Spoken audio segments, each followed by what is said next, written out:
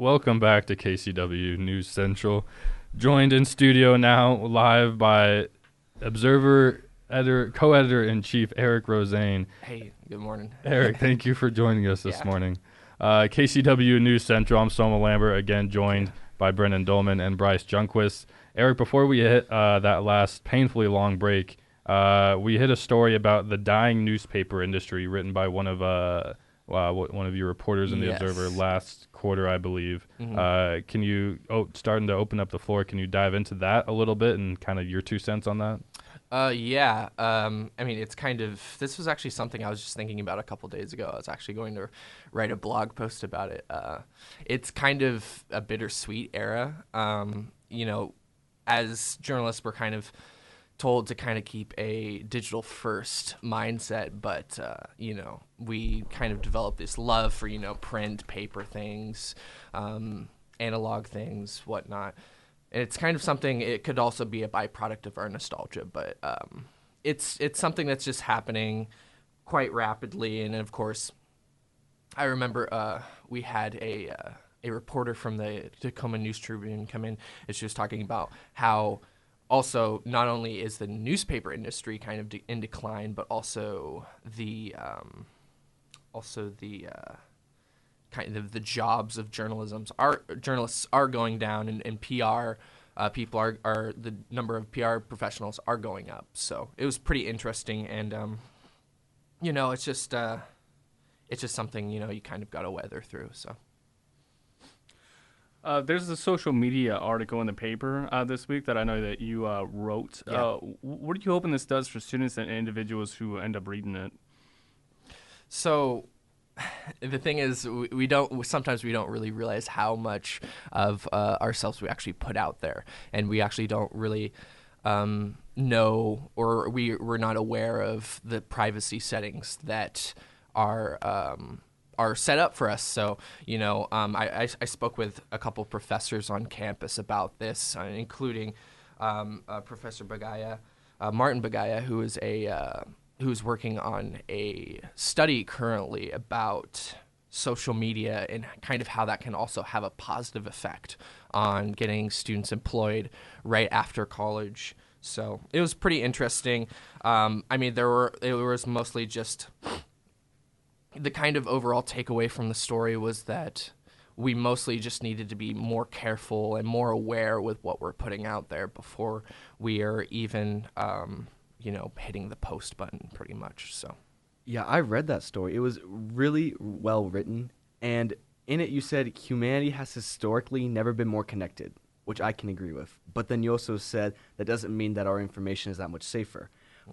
So how do you think we can freely connect with people while keeping our information protected and safe? That's the ultimate question. I think it's mostly just being more aware of, and more interactive within, I guess, maybe the mediascape, and well, that's a kind of a difficult question too. I think it's mostly just being aware of what we can better do each day to kind of protect our information online. Just because, I know that James Brown had this great quote. He said, "Eventually, what's hidden from the public will eventually be public." I mean, I'm paraphrasing that a little bit, but it's mostly just being aware, because there's so many times where it's where we let our emotions take a hold of things, but another thing we could also do in the realm of protecting and being prepared is you can also enable two-step verification logins. You can also put in you can also enable and download these VPNs, which I did a little bit of research in, which are pretty cool for private or public networks. So if you go to Starbucks a lot, they can be really useful in protecting your information. And then as well as just strengthening up your social media privacy policy. Not every Twitter really needs to be public. So, Can you talk about this week's current issue just in general and kind of what you were most pleased with, not only in this issue that's just recently come out, but the previous issues that have also dropped this quarter? Yeah, sure. with regards to this issue, I really enjoyed reading a couple of the stories on the front page. Bryce, you wrote an excellent story actually, because he's a reporter for the Observer. I read that. I really liked his coverage on that, and also the new men's basketball coach too. That was a pretty interesting story. Hearing that that alumni, what was his name? Boy, I probably should have kept my notes on me. Brandon Rinta. Brandon Rinta is what you're looking for, yeah. Yeah. He's going to be coming back as a new head coach, so it's really interesting to see what he does with this really talented group of young men. So I was looking at the layout of the paper, and this spring seems to be much different than anything else I've seen. What's like the reasoning behind that? the reason behind the layout. Yeah. It's always really good as a publication to let the news shape your paper, not the other way around. I think that whatever stories we have for the week, it's really important to have those stories take shape and kind of package themselves in the way that they need to. It's we've tried to make it more colorful. We have of course crossword puzzles and Twitter polls on the back page, so we're really excited for that. And a majority of the paper kind of just does small changes from week to week, which can and I guess on a longer run actually kind of seem quite larger in the long scale of things. You sort of touched on one of my questions, and on the back it says engagement, and you guys did some Twitter polls. Yeah. And I assume, are you guys trying to reach younger audiences with that? Are you trying to engage your local audience to see what they want? Because on my show here on 88.1, that's what we will do. We'll try to engage our audience. Is that what you guys are trying to do? Yeah, we've kind of realized that that we've come to the conclusion that it's really important that we give the paper back to the people. Back to the students, really, because we are by the students and for the students. So, it's engagement. The engagement page on page 12 is essentially kind of a revised version of the opinion page which we had. So, it's no longer just opinions by students. It's all the stuff. If some questions you might have had on campus, it's crossword puzzles. It's themed crossword puzzles each week.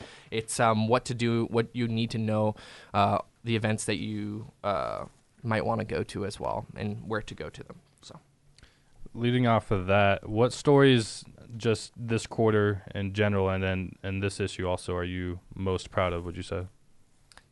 Okay, so like from past issues as well? Yeah, past issues, current issues, just in general. I mean, this is your last go. We talked a little bit about this just a few weeks ago. This is your last quarter in the Observer, if I'm correct, and you've been a part of it for a long while now. So yeah, it's bittersweet being a senior. I'll tell you that. It is.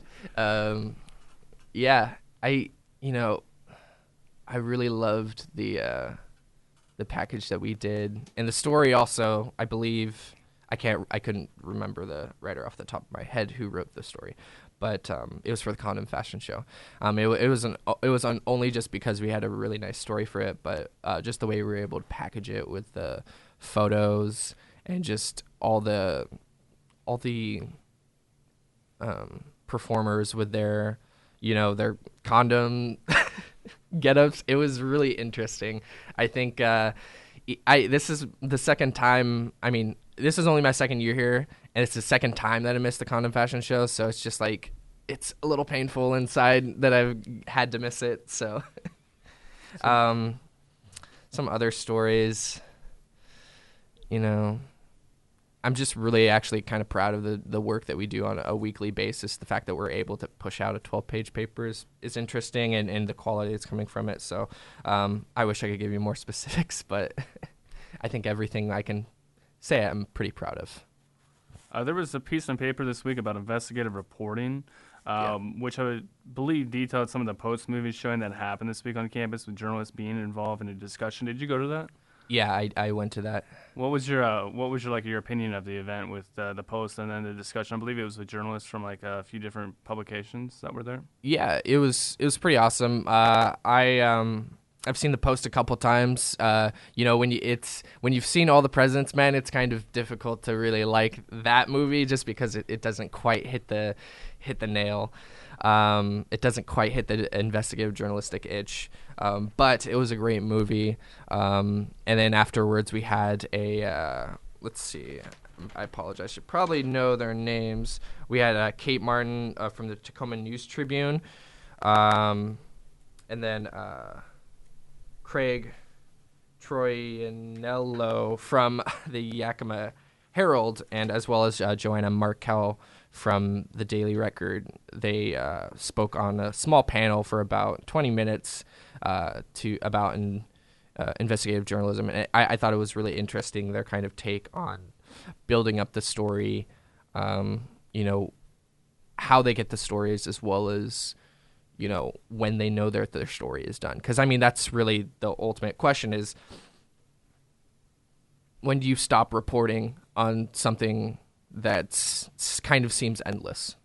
So, leading off of Bryce's question, there is investigative reporting something that you guys encourage, and then are there any more or less examples of stories that you've done, current or past, that touch on that you would say you're proud of? Yeah, I think every journalist kind of does investigative reporting to a certain extent. What kind of classifies as investigative reporting is a little broad. It's not too narrow. We do investigative reporting almost every week. It might not be the kind of really interesting, like really stuff that changes society or changes the way the college is ran or continues to be. But I would say that we do investigative quite frequently. I'm thinking of a piece that we do. We did, and it's really difficult. These last few weeks have been has it been quite frequent. A year and some change for you in the Observer, or less than that? What was that? I'm sorry, has it been a year and some change? Because it's hard to think back so far. It has been. I've been on staff for a year and a half, and I've been in my position for almost a whole school year. So it is a little difficult, especially when you keep seeing stories and when you're editing stories and when you have to flip them in such a short amount of time, I'm sure, as you guys know. Anyways, investigative pieces. There was an investigative piece I did a little bit on fall quarter that I remember didn't get a whole lot of traction, but it was about a couple students. So fall quarter came around, and of course, as you guys know, we were 103% occupied, pretty much full of. The university was full and then some. We had students kind of living out in places. We had students doing Airbnbs, living with their, crashing on their friend's couch. So I did the story about a couple of freshmen that were hanging out, or that were required to sleep for, I think, the first 3 weeks in the Kamola dorm room, which was pretty interesting. And they just it was kind of this weird situation where it was like, this is kind of, this isn't great, but let's make the best out of it. So these guys were really lighthearted about it. Even though the administration pretty much just kind of threw them in there, and then they didn't have any partitions. There wasn't a way to lock the door either. And they had to, I'm not sure of Kamola's situation, but do they have private bathrooms? Do you guys know? I believe so, to the best of my memory. Yeah, they do. In Bardo, they put people in the study lounges. Yeah. Just right down the hall. And they put locks on the doors, put furniture in there, and it was crazy. Yeah, we tried to, we heard about that, a story of some students who similar happened to that, but I wasn't able to track down a source. But it's pretty crazy when the university has to throw students, in just lounges for a couple weeks. It would have been great to actually talk to some students at Bardo too, but there's most likely we're going to see this again. So it was in that particular story I was really invested in, just because I know that university's kind of going through a big change right now, and this is really important. Gentlemen, any last parting words or questions for Eric? Yeah, I got one. So you were news editor, I believe, for maybe 2 quarters. Is that right? That's correct. 2 quarters, and then you switched into co-editor in chief. Excuse me. Yep. This quarter. And so, what have you really seen with I guess the demand of work and in your position? Is it scary to be, part of a 2-person group that's kind of controlling the entire newsroom and all the content that you're putting out? Yeah. So yeah, Bryce is referring to my other co-editor, Natalie Highland, and it is a little scary, a little bit, just being I guess at the forefront of the ship that is the Observer. So and as far as work ethic goes, I feel like both jobs, both as the news editor and as the co-editor is both jobs have had me. I've had to work pretty hard, and I've had to pick up stories and report on events that I hadn't planned to. It's all really about being flexible, but I would say that it's more rewarding because I as the longer I stay on this paper, the more I feel proud of the work that we're putting out, and I feel like we're just continuously just keep putting out a better paper every week, and I feel like that everybody is becoming a better writer and a better journalist for that. Eric, we want to thank you for coming in on a Saturday morning. I know it's not the greatest thing to do, but we really appreciate it. We have to hit our top of the hour break here. It's all good. You guys gonna get some coffee soon, I hope? Soon, hopefully. Yeah, I soon. need some right now. Yeah, very soon. Like I said, like we've been plugging all show, we have Ellensburg Mayor Bruce Tabb coming in the show in just a little while. So stick around here on KCWU News Central.